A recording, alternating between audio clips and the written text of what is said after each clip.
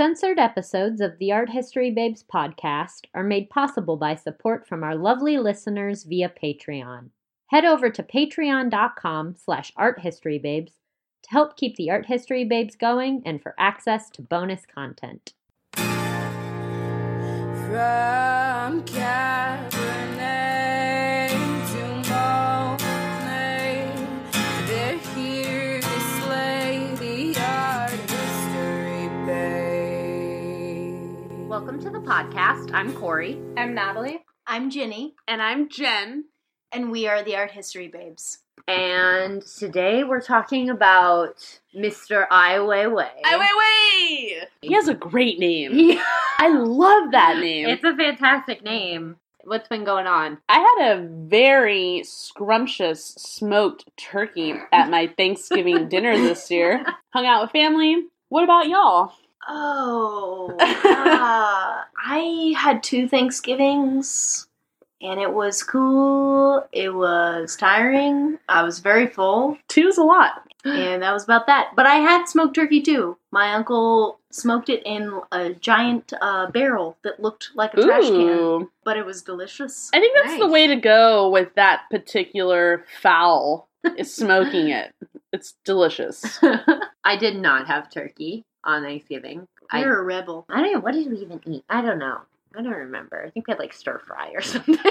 I would much rather have that than... I'm not a big fan of typical Thanksgiving foods. I'm not either. Honestly. I really am not, to be honest. Yeah. Yeah, like I love the idea of eating a lot, but I'm not huge. Me too. on, like typical Thanksgiving foods, except like mashed potatoes. So Thanksgiving was chill. We have a Black Friday tradition that we do. You and the beau? Me and the beau. Oh. And on Black Friday, we wear all black and do some kind of fun adventure that doesn't typically involve shopping. And this year, we went to a exhibit at the San Diego Contemporary Museum of Art. Oh. And it was sick. It was a whole, I know I Snapchatted you this, it was a whole Chicano exhibit. I was going crazy. She was sending me these snaps, and I was just so upset about not being in San Diego. Yeah, it was a great exhibit. I mean, it's a smaller space. Well, they have 2, and we went to like the one downtown, and then there's another one different part of town, but they're both smaller spaces. But it was an entire like modern contemporary Chicano art exhibit. Some really great stuff. There was one whole piece that was a very like multi-dimensional thing. There was a film, and there were photos, and there were prints that you could take. Basically what it was is this artist, he traveled around and followed the original borderline of Mexico, and he would put out these silver obelisks, like where you sent that to me too. Yeah, he would put out these silver obelisks on where the border used to be before, like, we took California. But before we took it all, basically. Right. Yeah. He would place obelisks and take these really beautiful pictures of, like, this big silver obelisk, like, against whatever background happened to be there or whatever landscape. It was really cool. Did he say why he chose obelisks? I don't know if I mean, we didn't watch too much of the film. Yeah. I don't know if I saw anything directly about it, but I mean, my first instinct was that obviously it had a lot to do with power. Symbol of power. Yeah, for sure. That's my assumption. I don't know 100% for sure. And then there was also, they had a whole bunch of pieces from... Cheech Marin. Yes, Cheech. Yeah, from his personal collection. A lot of people don't know this.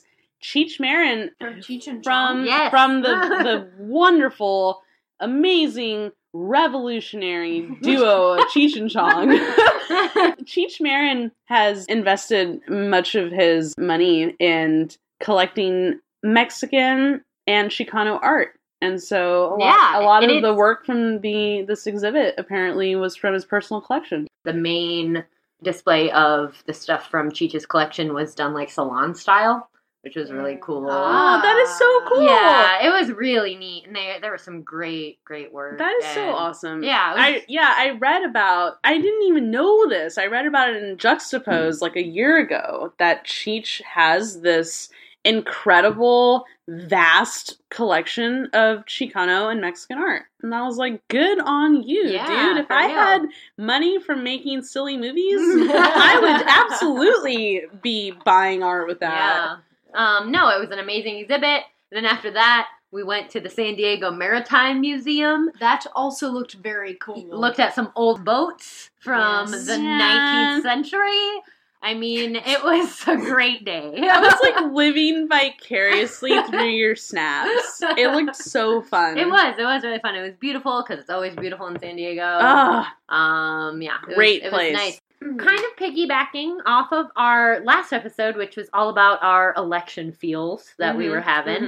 Mhm. We are going to be talking about one of our favorite political artists, who is I think a great influence for maybe what should be coming up in the art world in the Mhm. future. I hope so. I hope so, anyways. Mr. Ai Weiwei. God. Yes. That guy. He's so good. He is so good. So, gonna start off with Ginny. Yes. With some of his early years. The early years. So Ai Weiwei lived in New York City, and this was when he was a younger man, and it was predominantly in the 1980s, and that's kind of the section that I'm going to be talking about the most. And so he moved to New York City from Beijing, and I have this great quote from him talking about his experience in New York when he first transitioned there. Before I came to New York, I only knew this was the heart of capitalism, the most sinful city. Of course, I am crazy excited to go since I hate communists. I thought that's a place I would love to go, but I knew nothing about New York. All of my impressions came from Mark Twain and Walt Whitman. Aww. Love him. I know, isn't that sweet? And he was only 25 when he moved to New York City, and he lived there for 9 years. And when he was in New York, he was exposed to artists like Keith Haring and Allen Ginsberg. I never know if it's Ginsberg or Ginsberg. It's Ginsberg. I'm always inclined to say Ginsberg because my name is Ginny. I'm like, Ginsberg. Allen Ginsberg. He's my friend. I'm gonna call him that from now on. That's my favorite. Ginsberg. He's my friend. He's my friend. Anyways, so Ai Weiwei was in the U.S. when the youth demonstrations for increased personal liberties took place in Tiananmen Square in 1989, which was a really big deal for kind of the Chinese political stage, but also just kind of the greater political stage at the time. And even though he was not in China when this took place, it was still greatly influential to his work and his work as being highly political and politically charged. What he did, the vast majority of his work in New York City, was a series of black and white photos. There were about 10,000, so he really was producing quite a bit over the 9-year period that he was in New York City. And these black and white photos, we'll post some of them. A lot of them are really great. Some of them have Ai Weiwei in them. Others show different Chinese immigrants living in New York City in apartments and walking throughout New York City and kind of showing the experience of him and people that he knew who were living in New York City at the time. There are several self-portraits of him, and we'll post a few of those. And he also did a profile of Duchamp, which he made with sunflower seeds and a wire coat hanger. And he was very influenced by Duchamp and carried around a book about Duchamp. And this profile that he made of Duchamp, which again we'll post on the website, was kind of carried over into his later works because he did an installation at the Tate Modern in London where they constructed porcelain sunflower seeds that were integrated into this larger exhibit that he had there. And so this is kind of his experience in America and all of these sort of photo series that he made that on the one hand were portraying his own experience in New York City, as he called it, like this kind of embodiment of like capitalism and sort of sin, but he was excited about that. But on the flip side, he was still very involved and aware of kind of the political climate of China at the time and would later return to China. But this is just to kind of give an introduction into Ai Weiwei's early years and those early years that took place in New York City, where a lot of other contemporary artists that we know of were working at the same time. We will pass it over to Natalie, who's going to talk about some of his probably most known work. Yeah. Most notable, or what's... They're up there. Yeah. One of them's probably the most, the other one's kind of... Okay, so in 1995, he created his piece, The Dropping of the Han Dynasty Urn. The actual artwork is a triptych of silver gelatin prints, but it's also almost a performance piece because the triptych represents him literally dropping this urn that was a Neolithic vase. They were used in burial purposes to provide the deceased with food and drink in the afterlife. The triptych shows him holding the vase, and in the second one, he's letting go of the vase, and in the third photograph, the vase is breaking on the ground. So it's a combination of the actual printed triptych and almost a performance of the breaking of the vase, which is a little controversial depending on how you interpret value and ownership. So he's bringing kind of into the conversation a lot of these issues. I mean, he owned the vase at the time that he broke it, so... I mean, I don't know. I feel like we should open this up into a conversation because... it belonged to him in the sense that he bought it. Yes. Correct? At a flea market. That's where he... At a flea market. Bought... From my understanding, that is where he got the majority, if not all of the vases that he uses in works. At a flea market. Yeah, because he was, his family, like, I think his father was really into antiquing. It should also be noted that until the 20th century, these vases were almost considered, like, I don't want to say cursed, but taboo in the way that people wouldn't want to handle them or keep them as sacred objects because they were associated with death in a negative way. Why? Was it because they were used in a funerary context? They were seen as bad luck. So handling them or keeping them in collections was like they were viewed as objects that could bring bad luck. So I'm literally just asking because I'm so curious and I don't know anything about this. So these vases were acquired by Ai Weiwei from flea markets, but they're genuine Han Dynasty vases. That's been confirmed. The one that he broke was Han Dynasty. The vases in total, all of the ones that he's used in various works, range from 5,000 to 7,000 years ago. So okay, and so the popular lore then is that they are somehow bad luck. They were considered to be bad luck up until the 20th century. So beginning in the 20th century is when people started seeing them as somewhat valuable. That was where the cultural shift happened. Okay. Where they went from being something that was seen as bad luck that people wouldn't really want to have to something that should be collected and preserved. And not dropped. Yeah.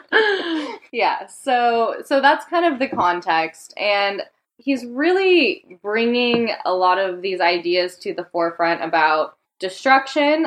He's worked with other ceramic vases. You know, again, we're dealing with 5,000, 7,000-year-old vases. Probably his most famous painted one, he painted the Coca-Cola symbol onto it. And he's painted other ones with different paints. So he's used like auto paint. He's used more like like wall paint. And he's really dealing with ideas of destruction, obviously, with the dropping of the vase, trivializing with the Coca-Cola. But that also gets into ideas of value because Coca-Cola is not a small company.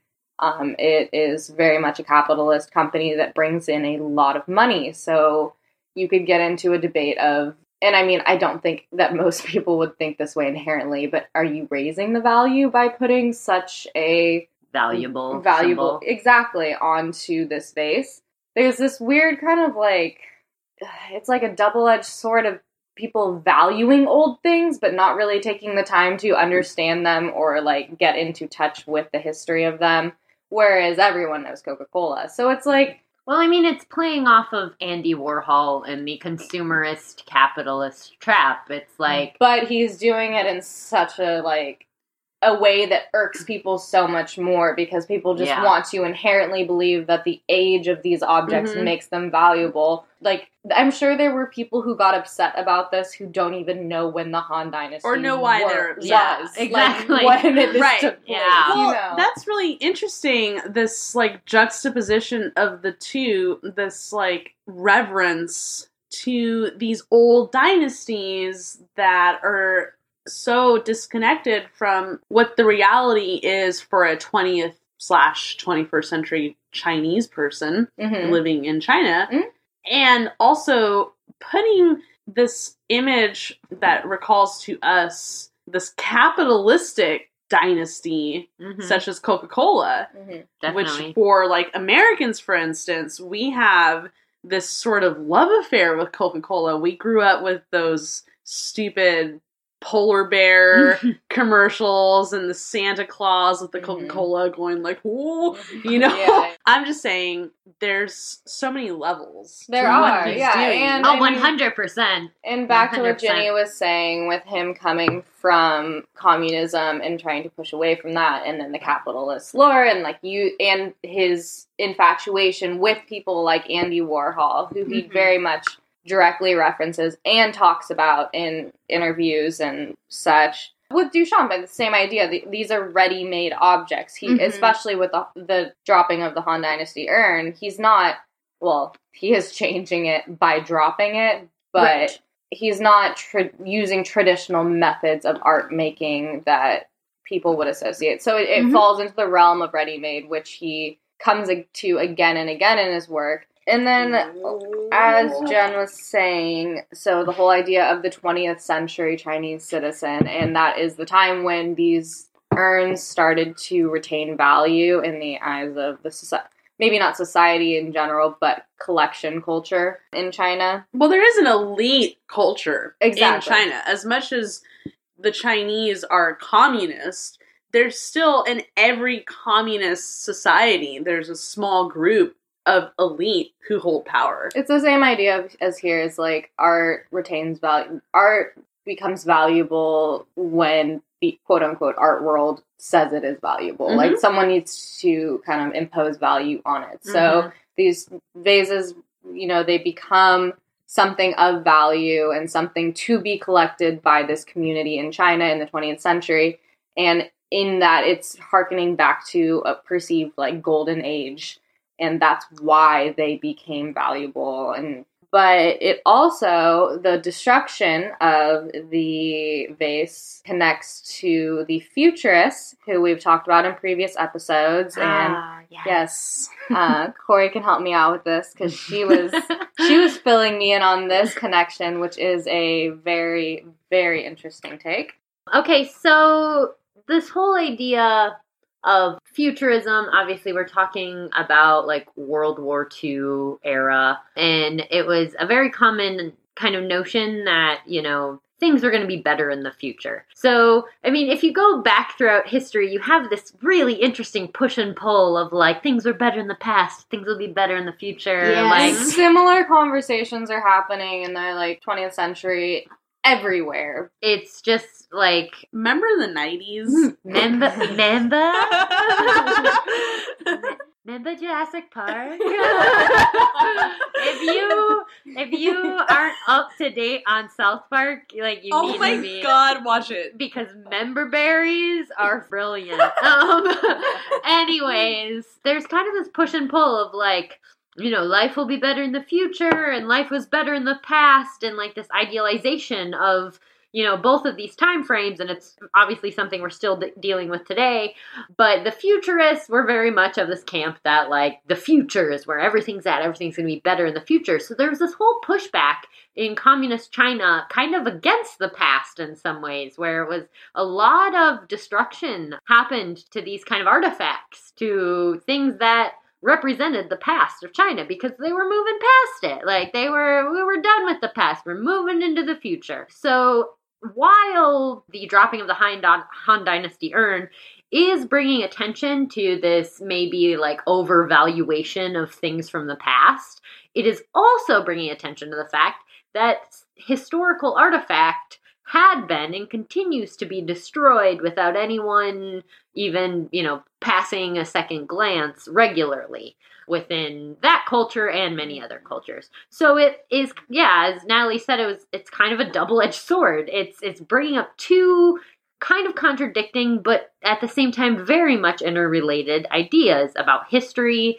and culture and what that means. Well, the Romans did that during the advent of Roman Orthodox Christianity, the destruction of pagan idols. Yeah. So icons, images, artifacts from the past can be dangerous when you're trying to, let's say, instill Christianity into the masses or instill communist values. Yeah, exactly. Yeah. Which is a perfect segue for an actual Ai Weiwei interview where he is asked about his destruction of the Han Dynasty vase. Does anyone want to role play with me? I'll role play with you. Okay. Jen is Tim Marlowe, and I am Ai Weiwei. Take one. People think there's an ambivalence in the way you use historical fragments. On one level, it can be argued that you're reconstructing the past. You're using historical detritus to remake something for the present and the future. In other works, like dropping a Han Dynasty urn or Dust to Dust, you're being willfully destructive. Are those critical works, or are they provocations, or a mixture of the two? You could say it's neither. It's just this guy being bored. To me, it's not so subversive. It's just a silly act. Boys will be boys. Oof. So you admit there's a silly, childish, playful, but also destructive streak in all of this? Not really destructive. It's just an attitude. And yet, as a collector, you seem to have a very respectful, you might even say reverential, attitude to the past in certain ways. If you collect these exquisite objects, therefore you paint over or temporarily or permanently destroy historical fragments. That is a contradiction, isn't it? You call it being destroyed. I'm not like the Taliban. Their hatred destroys things. I think I changed the form. It's just a different way to interpret the form. One summer, a very good collector and expert in Chinese furniture said when he saw my furniture, "Oh, that's the moment you make me really understand Chinese furniture." So I think in my interpretations, I still pose a very philosophical question about how and why those forms have been respected and for what reason. I'm still questioning those very essential aesthetic judgments, where those judgments come from, and in what sense it has followed the tradition of making that pot. I wouldn't call it being destroyed. It just has another life, It's a different way of looking at it. So, beginning in 2011, Ai Weiwei conceived an idea to make zodiac heads. So the title is Zodiac Heads or Circle of Animals. Either or. I think they're interchangeable. He's addressing a few things here. The most base level is the idea of Chinese zodiac signs becoming as globally recognized as Western astrology. For example, we all, I think, know our years, our animals. Yeah. Yes. I am the rooster, or cock, as it's more commonly known. Ooh. What are you, Corey? I'm actually looking at the picture I have on my Instagram from this exhibit, actually, of the dragon. Because I am Year of the Dragon. And I'm a snake. So, just this. It's fun, If you've ever eaten at a Chinese restaurant, It's fun, guys. Fun. It's fun. All obviously it's a lot more Natalie, meaningful. that's problematic. I know it's problematic. Exactly. That was an example. Problematic. I didn't mean that. No, it's fun in the sense that for us in California, we know this because if you sit in a Chinese restaurant, you have a placemat that has these around the edge of it. It's generally true. Yeah, and I'm not trying to trivialize it. No, obviously there's a lot this more is meaning real. and history and going on behind it, but that is what Ai Weiwei is addressing, is the way that it has been trivialized in Western society. So they are bronze heads of the 12 zodiac animals, and there are appropriations of originals which were made by Giuseppe Castiglione, an Italian artist he was an Italian Jesuit who was brought to China to produce these sculptures for the Garden of Perfect Brightness. And this is actually a place that Ai Weiwei would go to sketch or draw when he was younger. It holds a personal place in his heart. I'm speaking for him. He didn't say that. I'm ad-libbing. I'm sure he feels that way. Similarly, I hope he feels that way. But the appropriations that he produces, it is obviously of the 12 animals, but differences include things like his personal biography, Chinese mythology and history, relations between China and Europe, authenticity. So again, the idea of the original versus the copy. These are copies of original sculptures, but sculptures made for China by a European. There's a lot of dialogue going on here, and references to the art business. So he's bringing in a lot of moving, what's the expression? Moving wheels? Moving parts? Moving parts. Wheels move. No parts. Moving parts. There's a lot going on here.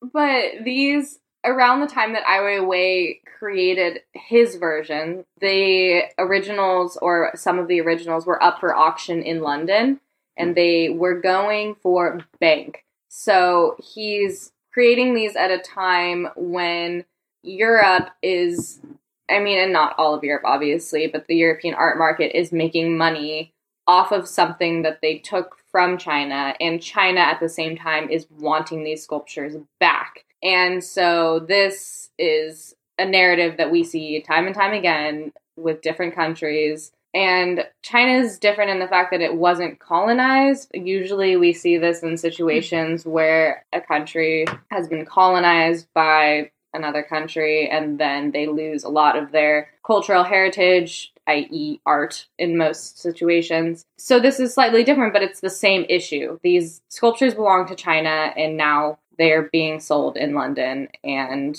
who has the rights? So Ai Weiwei is, in his ever interesting way, making a commentary about it, trying to start a dialogue. This is an exhibit that has moved all over the world, not even just the United States. It was in our neighboring town of Sacramento at the Crocker Art Museum, where Corey was able to see it. It began in New York, actually, at the Pulitzer Fountain. And it's still moving. It's going to be moving through next year. I don't know if it will continue after that. It could. Another kind of side note, interesting feature of this exhibit is that he did not create the sculptures. He hired craftsmen and artists to create them. If you watch the lovely documentary, Never Sorry, Ai Weiwei Never Sorry, he has one of the artisans working on a sculpture in the documentary. And that, again, alludes back to people like Andy Warhol and his factory and kind of this mass production of art. And Ai Weiwei is in no way ashamed of this. He is the first to talk about his art as being very conceptual, and that he doesn't feel like he has to have a hand in the creating of it. And yeah. Brava. Yeah. All right. Bye, guys. Up next is Corey. All right, so I'm going to get into Ai Weiwei's, really his history as a political reactionary and some of the really intensely political work he has done, outspeaking against the Chinese government. Natalie mentioned the documentary Never Sorry, which is available on Netflix. You should all check it out. It's fantastic. Sponsor us, Netflix. That'd be awesome. I know, We'd right? make bank. Ai Weiwei, he's very much known as this reactionary political artist. He is very well known for his use of the middle finger. This is a visual element that is very much associated with him. And it comes back to this series called Study of Perspective that was created from 1995 to 2011. And then again in 2014, and he has since kind of added to it this year. And this series is a series of photographs that have Ai Weiwei flipping off significant landmarks. So it's taken from his perspective, and then his left arm is extended outward, and you see the landmark in the background, and you can see his middle finger. The proverbial bird. Yes. And My favorite of the birds. the first and perhaps most significant of the series was taken in Tiananmen Square in 1995. So obviously he is saying some stuff to the Chinese government, about the Chinese government. Likewise, this work is very important. It kind of harkens back to his interest in Duchampian ideas and aesthetics, because you have a play on words going on. Study of perspective. Obviously, he's in the images, he's dealing with linear perspective. Like, they're landscapes, he's dealing with linear perspective. He's got his, like, arm extending outward toward the focal point. And at the same time, you're dealing with personal perspectives, opinions about political things or people in power. So it's kind of a double meaning there. Obviously, these are controversial because why wouldn't they be? An image of flipping off Tiananmen Square is going to elicit some sort of reaction. Yeah, exactly. And I mean, he flips off the Eiffel Tower. Like, I mean, so many. And the Eiffel Tower looks like a giant middle finger. It does. So it's technically returning the favor. Most recently, though, he posted this on his Instagram. He flipped off Trump Tower, which love it is fantastic. Love you so much, Ai Weiwei. Ai Weiwei. We love you. Like, he obviously has always been a political artist. As Ginny talked about before, his images in New York of protests, he was interested in political protest. He was interested in the speaking up against government. He always has been. Interestingly, his father was also an artist and a famous poet who was imprisoned for political activism. It's very much, something that's in his blood and is very important to him. So he's always been political, but not quite to a point where he was, upsetting authorities until about 2008. That's when that really started to become a big thing with the Beijing Olympics. So in 2008, Ai Weiwei is a very well-known artist at this point. We have already had dropping of the Han Dynasty urn. We've had some very prominent works by him. And he is asked to design the stadium for the 2008 Beijing Olympics. And he designs what is known as the bird's nest, which is the centerpiece of the Olympic Games. But interestingly, after he designs this, he speaks out publicly against the Olympic Games. And this is very much in reaction to the displacement and kind of mistreatment of citizens that was going on in Beijing at the time, to essentially make way for the games and to quote unquote clean things up. People were pushed from their homes. They were very much mistreated, which is unfortunately exactly what was just seen in Brazil with the Olympic Games. Literally every Olympics has had this same story of pushing out the derelict, who are usually the people who are living in the areas that they want to host these events, are the poorest people, the hungriest people, the most disenfranchised. They get just so easily swept aside, and then they bring in the monumental building, they have the Olympics, and then after, it's a wasteland. Yeah, it's awful, and it's way too common. But Ai Weiwei, our boy, he publicly spoke out against the games, which he was the first prominent figure to do this. Like, this was very unheard of. So it was a big deal, especially considering he designed the thing. So it was like,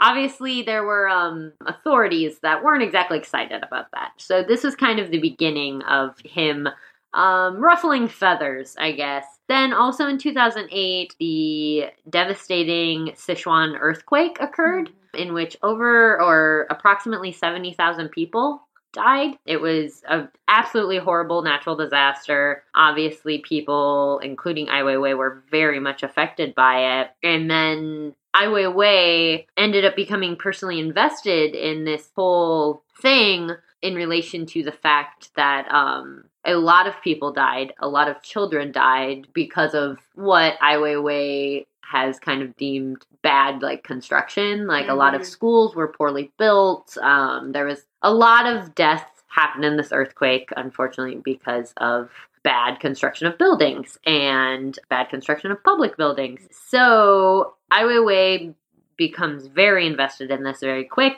and he feels, as he's very concerned with transparency in the government. He thinks is super important, as we all do, I think. Obviously it's very necessary. So he gets really invested in this project. He starts collecting names of student victims of the earthquake, as well as their birth dates. It's not an easy process, like finding these names, and the authorities did not cooperate. They did not want him doing this. They didn't understand why he was doing this. Like, there was not a lot of cooperation. So he starts collecting the names of these victims. He ends up with 5,212 names and birthdays, and then on the 1-year anniversary of the earthquake, he posts it on his blog. The blog was shut down by the government. And then surveillance cameras were installed in his studio. So the government wasn't happy that he did this. And I mean, could you imagine having surveillance in your studio? Yeah, it's crazy. Oh my God. Yeah. I just think of, like, the studio artists that we know. And the Could stuff you that goes down. imagine if they had surveillance in their studios? Getting a little too personal. Ah! This becomes a extensive project of his, and in 2009, he does an installation called Remembering on the facade of the Haus der Kunst in Munich. It is a really extensive, large installation, consists of 9,000 backpacks, which this comes from when he visited the wreckage of these schools. He found these piles of backpacks from these children. Oh, very my God. sad, very heartbreaking. So this installation, 9,000 backpacks. They're yellow, red, white. 9,000? They're yellow, red, white, and green, and against like a blue background. And they're arranged to read, "She lived happily on this earth for 7 years," in Chinese characters, which is an excerpt from a letter written by the parents of one of the victims of the earthquake. So obviously it's to raise awareness, it's an homage to these victims, it's to honor them. But Chinese government not too fond of any of this. They don't want any of this happening. That makes me, like, so emotional. Yeah, it's really Really sad. messed up. And She's only 7. And so the Chinese government's not particularly fond of Ai Weiwei's subversion or questioning of their authority. He ends up being assaulted by a police officer, and this is all documented in this is all in that documentary. Dang. He's assaulted by a police officer to the point that it lands him in the hospital. Jesus. Like, it's not cool, which just fuels the fire. And he files a complaint against the government, against police. He also very quickly after filmed a video called "F You Motherland," in which it has people of all nationalities in their native tongues, like saying "F you Motherland," and it ends with him standing there in Chinese saying "F you Motherland." On the documentary, there's, I think it's like an art historian who worked with him, and she said when like the video came out, she sat there and watched it, and she was like, "Don't say it, don't do it, don't say it, they're not gonna let you back in." And then he said it, and she just like went numb. So obviously, I mean, if we're looking at this from a Western perspective, like, that's, maybe not great, but like not gonna get you put in jail. Yeah. But it is something that could potentially get you put in jail in a communist government. He shortly thereafter did the Sunflower Seeds installation at the Tate Modern that Ginny talked about before. He did it in 2010. This is one of my favorite pieces of his, but unfortunately I don't really have the time to go in depth about it. But it consisted of 100 million ceramic hand-painted sunflower seeds. There is a really good episode of this other art history podcast called State of the Arts. They don't really post very often, but they did an Ai Weiwei episode a couple years back. Mm-hmm. And they go into a really in-depth analysis of sunflower seeds. So I suggest you listen to that to kind of get a full understanding of that piece, because it's really cool, interactive. Like, you could walk over these seeds and... I mean, can we talk about it like a little bit? Or is Well, it... they were created by many different artists, right? Like, it was a... And Ai Weiwei. So it's like a multiple artist Well, exhibit. it was... No, it's Ai Weiwei. It was Ai Weiwei in his studio. A lot of his art is created by other people, but in the same vein of someone like Andy Warhol, where the conception Yeah, comes so many from of these him. people Gotcha. have workshops. Yeah. Yeah, it's just like Jeff Koons. And again, Yeah. very transparent about it, that he doesn't feel Yeah. that detracts from No, his... that's And really he's- interesting. in the documentary, he says something really great at one point, and you might remember better than me, Corey, but something about, like, it's like he's almost not taking ownership. He's saying, like, I come up with the idea, and then other people execute it, but, like, in a way that he's almost giving them rights. Like, they create it. Like, he's not trying to own all of the things. He's just proud of his ideas as artwork. I love that. Yeah. That's really It is, awesome. and it's like the next step of someone like Andy Warhol is to Yeah. say, like, as an artist, I come up with ideas and conceptions, and other people execute them. But with Yeah. sunflower seeds, I mean, he was right. Like, he did it too. It was a whole workshop of people sitting there painting these ceramic Yeah. Right. sunflower seeds, and Individual he seeds. made them alongside the rest of his studio. Yeah. And it's this vast installation of 100 million little sunflower seeds, and you were allowed to walk on it and play in it, and there's a lot of interesting cultural meaning behind using sunflower seeds, and the fact that they were ceramic, and the way the work played out. But like I said, I encourage you to listen to that State of the Arts episode, because they go into it really in depth. So that was in 2010, and then in 2011 was basically when shit started getting like really crazy. His Shanghai studio was demolished by authorities. They just came in and knocked it down. And I mean, it's interesting because obviously he built the bird's nest for the Olympics. Like, he was not always an enemy of the state, you know? It's this very like quick change in feeling towards him. And his Shanghai studio was demolished. And then on April 3rd, 2011, Ai Weiwei disappears. He was detained while trying to fly out of Hong Kong. Mhm. And this led to the Free Ai Weiwei movement, which was kind of a worldwide backlash to him being unfairly detained. People all over, especially in the arts, were kind of speaking out against it and saying, let him go. He was held for 81 days, and he was guarded at all times. 100% of the time. Ugh. They never left him unguarded. And finally, in June 22nd, 2011, he was released the government claimed that he had been held on tax evasion. A likely story. Yeah. I mean, believe what you will, I guess. He ended up being charged a lofty tax bill, I think, from the Chinese government, but whatever. That year, he was named Art Review Magazine's most powerful artist of 2011. And then when he was interviewed about this, he kind of talked about how he didn't necessarily feel very powerful at that time. And then he said in the interview, it's my favorite Ai Weiwei quote of all time. He said, "Maybe being powerful means to be fragile." Aww. So great. That speaks to me. I mean, on so many levels. Yes, I know what you mean. right? I remember actually I watching. can take a page from his book. I remember watching Never Sorry, and we watched it in my undergrad art theory class. That was the first time I saw it, and I remember that quote, and I was like, yes, like that speaks to my soul on like a very real level. So Ai Weiwei, he was released in June 22nd, 2011, But he was basically on this probation, this pretty intense probation, and he was not given his passport back from the Chinese government until 2015. 4 years. Not allowed to leave China. And they watched him very closely. So he was a little, I mean, he was still making, which I'm going to get into here in a second, he was still making work and stuff, but he was a little more, a little less reactionary in those 4 years for obvious reasons. I would be too. Yeah, I think he was trying to chill out a little bit. He's got a little baby son, probably just like trying to take care of his. So Isn't he cute? so cute. So he little would. man's. Yeah, he is a little man.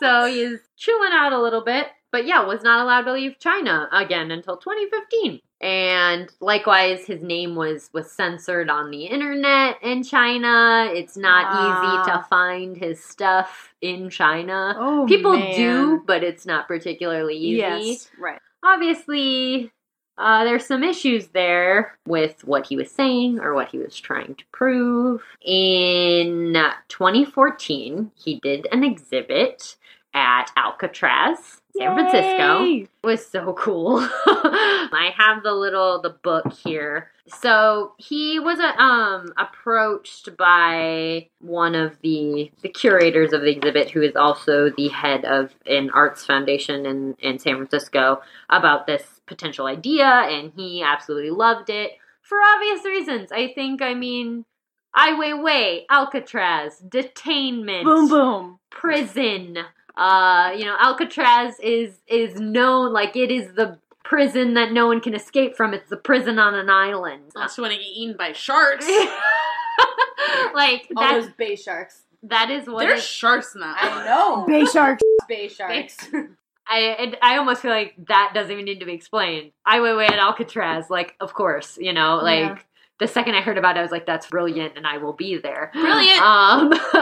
And it opened in 2014. I have a quote from his artist statement that I just think is perfect for both this and for our current times, politically, artistically, what have you. I hope at large will help build understanding and awareness about our history and current conditions. Today, the whole world is still struggling for freedom, and there is nothing ahead but more struggle. Many of my friends are still in jail for utterly nonsensical reasons, and the power that put them there has no respect for the law. In such a situation, only art can reveal the deep inner voice of every individual with no concern for political borders, nationality, race, or religion. This exhibition could not come at a better time, though, when one is fighting for freedom, any time is the right time.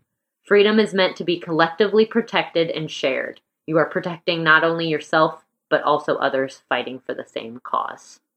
Yes. Word. He set up this exhibit at Alcatraz, but during this time frame, he was not allowed to leave China.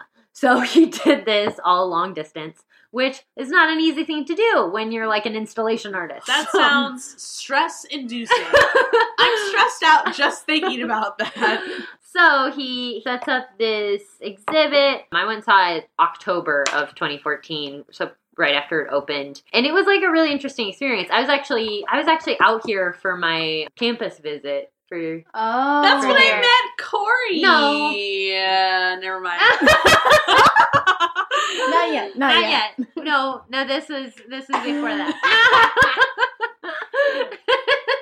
It's okay though. I was so excited.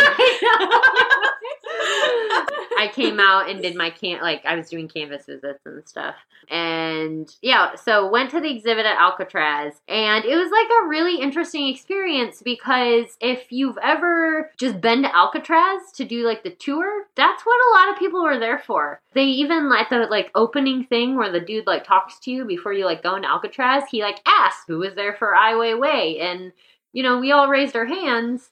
And it wasn't very many people. Like, a lot of people were just there for the fact that it was Alcatraz, and they had no idea who Ai Weiwei was. So they were there to do the Alcatraz thing and learn about its history and, Al Capone and all of that stuff. Were you able to notice, because I've never done a tour of Alcatraz just on my own, like, were you able to notice people reacting to Ai Weiwei that weren't there to see it? Like, do you Yes. think it was still able to move people even though that wasn't their intention? Yeah, and that was kind of the interesting thing because I actually have done an Alcatraz tour like Mhm. by itself, and also Ai Weiwei exhibit was the second time I'd been to Alcatraz, and you could because it was so incorporated with Alcatraz. They weren't separate. It was a part of Alcatraz. So if you wanted to see all of Alcatraz, you were seeing the exhibit. But did people seem moved by it? Like, did they seem to... Some did and some didn't. Yeah. And it was interesting because I think some people weren't there for Ai Weiwei, but it was like this little bonus. So it was a very weird interconnection of people who were there for the art, to see it in the space, and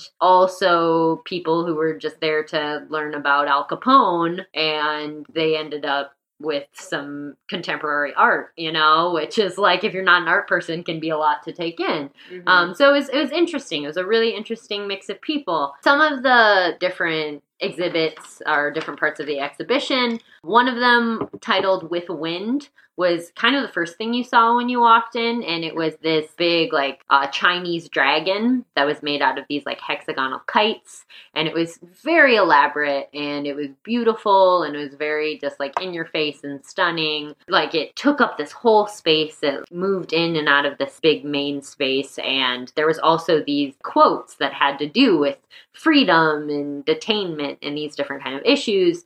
And one of the quotes was, I think I actually have a picture of it on my Instagram as well. One of the quotes was by Ai Weiwei himself, and it was like, every one of us is a potential convict. Yeah. So kind of playing with these notions of who's a convict, who gets to be detained, power, authority, freedom. Then there was Trace, which it consisted of 170 portraits of people that have been imprisoned or exiled due to beliefs and affiliations with different causes. And they were portraits that were made out of Legos, which is a technique that Ai Weiwei's been using more recently. They're very reminiscent of Andy Warhol, if you look at them. They kind of have the same, the pop, the kind of layers and colors and use of bright colors. But interestingly, they're made out of Legos, which kind of makes them more lighthearted, but at the same time, it's such a heavy topic that it's interesting. And and you have all these people and their names were on the portrait, so you can,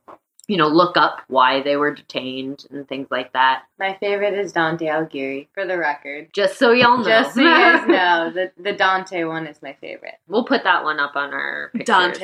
Dante Alighieri. And then this one was really cool. This one, and there were a few other aspects of it that I'm not talking about. Like, the whole exhibition was just really smart. But then there was Stay Tuned, which was a sound installation, and it was really great because this one I think was probably the most incorporated with the rest of Alcatraz, because they took 12 cells from like the block of cells that you walk through. If you do the Alcatraz tour, you walk through and you can get like the headset and learn about who was in what cell and blah blah blah blah.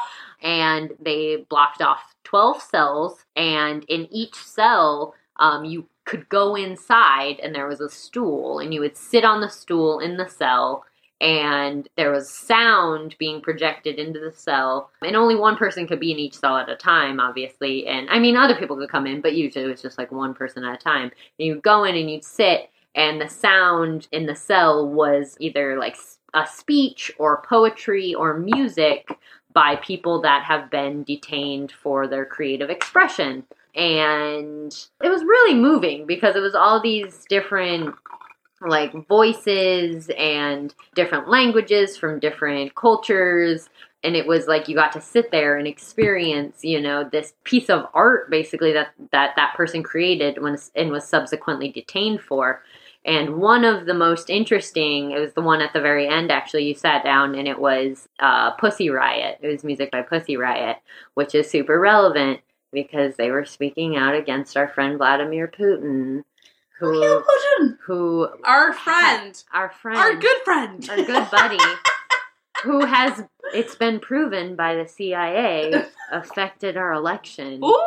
Oh my god. I didn't even know. You didn't know that yet? Oh man. No, I mean, Our good friend Vladimir did not tell you that. I'm joking. I played my hand in this election. Hope you are doing well. I just want to XOXO. laugh about it. I XOXO. just want to laugh. Just laugh. Good. Yeah, so Pussy Riot, if you don't know that story, you should look it up. Look it up. They were like two members, I think, of Pussy Riot were sentenced to prison for some 2 to 4 years. Yeah. For speaking out against Vlad Putin. So You know what, Vlad? You look great topless on a horse, but that's not what makes a leader. So just get out of our face. God, that was Words of wisdom, Jen. God, Words of wisdom. that was a perfect way to wrap that up. Just to wrap it up. So, Ai Weiwei, he's such a great guy. And you know what? He's not done. Alright? He's not done. He's still doing stuff. And it's just as relevant as it ever was. In Florence, Italy, at the Fondazione Palazzo Strozzi. I probably butchered the pronunciation. that was beautiful. Whatever. Ai Weiwei is currently, as in right now, featured in a retrospective at the Palazzo Strozzi. The Palazzo, which, by the way, the Palazzo is a 15th century Renaissance palace. It belonged to the Strozzi family, who were the rivals of the prosperous Medici. Oh, the Medici. If you know anything about Renaissance Did Florence. Did they get poisoned by the Medici? I don't know. They probably I think they There's did. a new Netflix I just series saw that! about the Oh Medici. my god, what is it called? Medici. What? And it's like a historical drama. I gotta go home and watch it like right now. Right? Okay, so the Medici, however, are not the focus. We're talking about the Strozzi, and the Strozzi have the Palazzo, and that is where Ai Weiwei is currently installed. He has the first time ever that he has a major retrospective. His retrospective is titled Libero, and it spans the length of his career from the 1980s to the present day. So at Libero, we get to see various installations by Ai Weiwei, many of his Lego portraits, and there are a few portraits of some, Renaissance families. And so it's very much, he did a couple works to accommodate for this very peculiar place that he gets to host his retrospective. It's peculiar because this 15th century Renaissance building, this is the first time that this building has ever been completely opened to one artist to exhibit his works.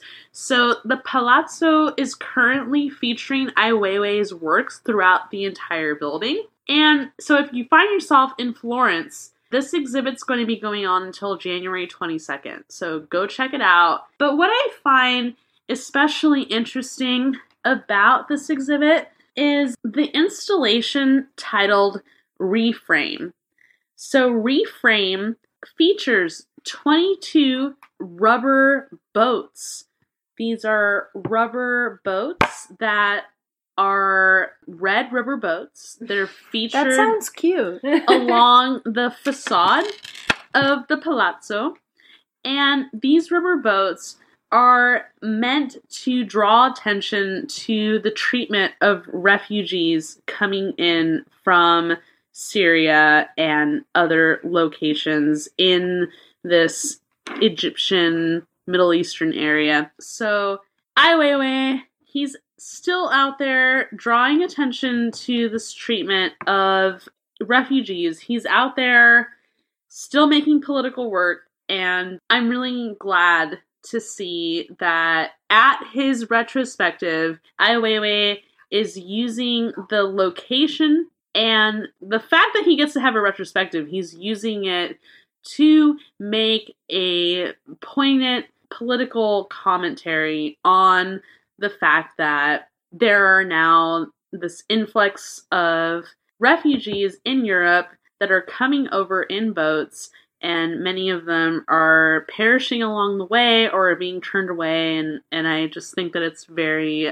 fitting that an artist like Ai Weiwei is making some sort of statement about the current state of affairs. So kudos to Mr. Ai Weiwei for using his first major exhibition to make a very poignant statement on this issue.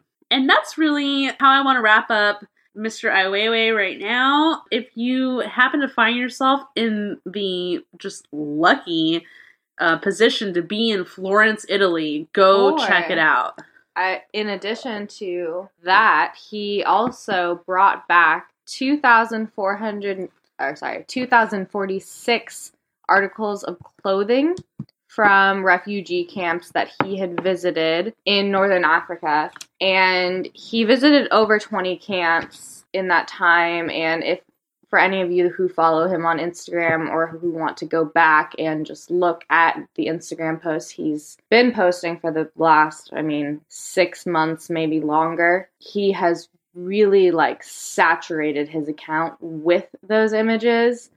And as someone who follows him in a kind of, realization of our sick world, it seems like a lot of people unfollowed him because of that. Really? Because the likes went down dramatically. Did you notice that? Yeah. Wow. And in a way, it's Instagram culture, I think. If you're flooded with a lot of the same images, I think, people are less inclined to pay attention, which gets into a whole new issue. But he's not normalizing it. He's just showing the reality. He's trying to bring to people's attention what is actually happening, and these are real images of real people suffering. But but back to the exhibit, he brought all of these articles of clothing back. Not only did he bring them back, but he washed them and ironed them and just, all around cleaned them for the exhibit. And a lot of the associations about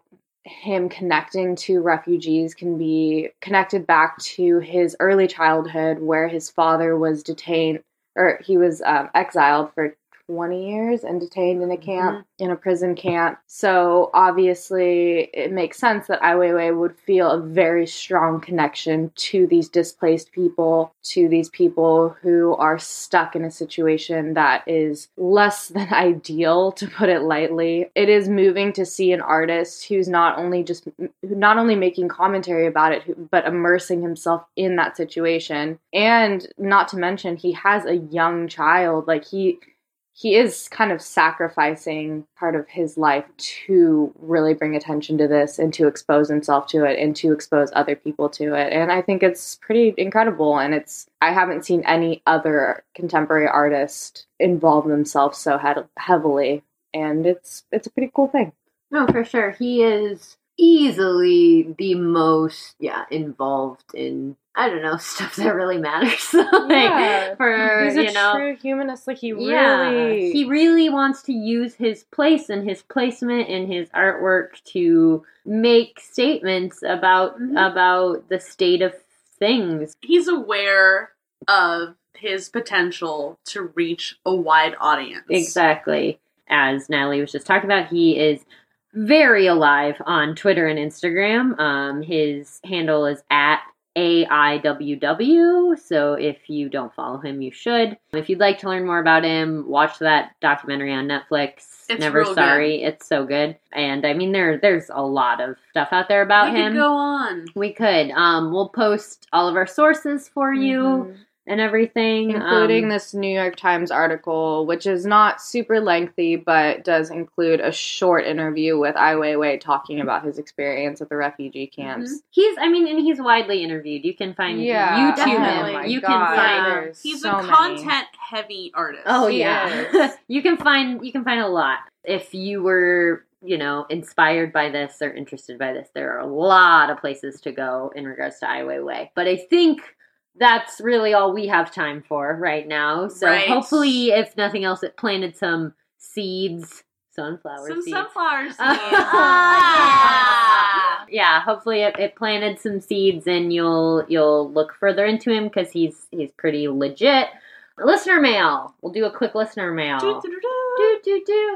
Hi, babes. I love your podcast with 3 O's in love. Aww. I thought it was going to be in podcast. I love your podcast. I majored in art history, but went on to a career removed from that glorious world. Your podcast is brilliant. I sometimes listen during tedious hours at work. I listened to your Memento Mori episode and wanted to share this video, which at least references the question of whether you can preserve a skull. Follow Ask a Mortician on YouTube. She is awesome and can illuminate all sorts of curious death-related questions. Love you gals. Keep up the good work and general awesomeness, Marie. Marie's a friend of mine from early days of life. Aww. And she's a doll and super smart and awesome. And she sent us this link from the Ask a Mortician YouTube Which we watched. Which we watched. It was and fantastic. It was amazing. Okay, so Ask a Mortician. I just want to say that babe, I just love her, and I hope that I get to meet her one day because I think I want to wife her. For real. And also, that video was super interesting, and I got to have my heart broken just a tad bit because apparently you can't just preserve a skull. It's And- a bummer. Oh, it makes me really upset. She left on a hopeful note. She did. We might be able to preserve a skull in the future. Now I have to break it to my dad that I might not be able to keep his skull in my home after his death. So hopefully he won't take it too badly. You guys will figure something out. Yeah, you'll figure it out. I'll figure something out, you guys. But yeah, Ask a Mortician. You're the ultimate death We babe. really Oh my God. enjoyed that. She Yeah. was so good. She was was great. She's beautiful. She's smart. She's funny. It was great. If you want to be on her show and just talk about death stuff, Oh my God, please. like that would be super swell. But thank you, Marie, so much. Thank you, listeners, for listening.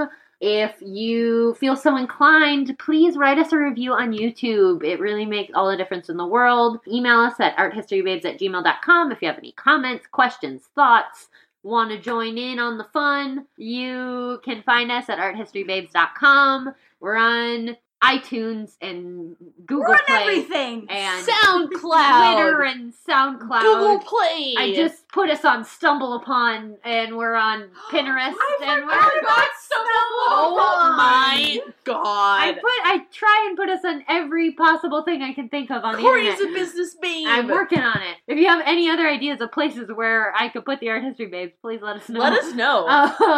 Or just put us there for us. Yeah, yeah, just do it. Just do it. But thank you for real for listening, because this is so much fun for us, and we love that it's fun for you. We too. love you. You're great. We love you all. Good night. From Cabernet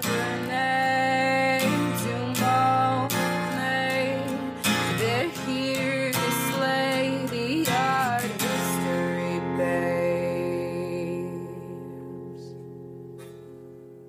You look great topless on a horse, but that's not what makes a leader.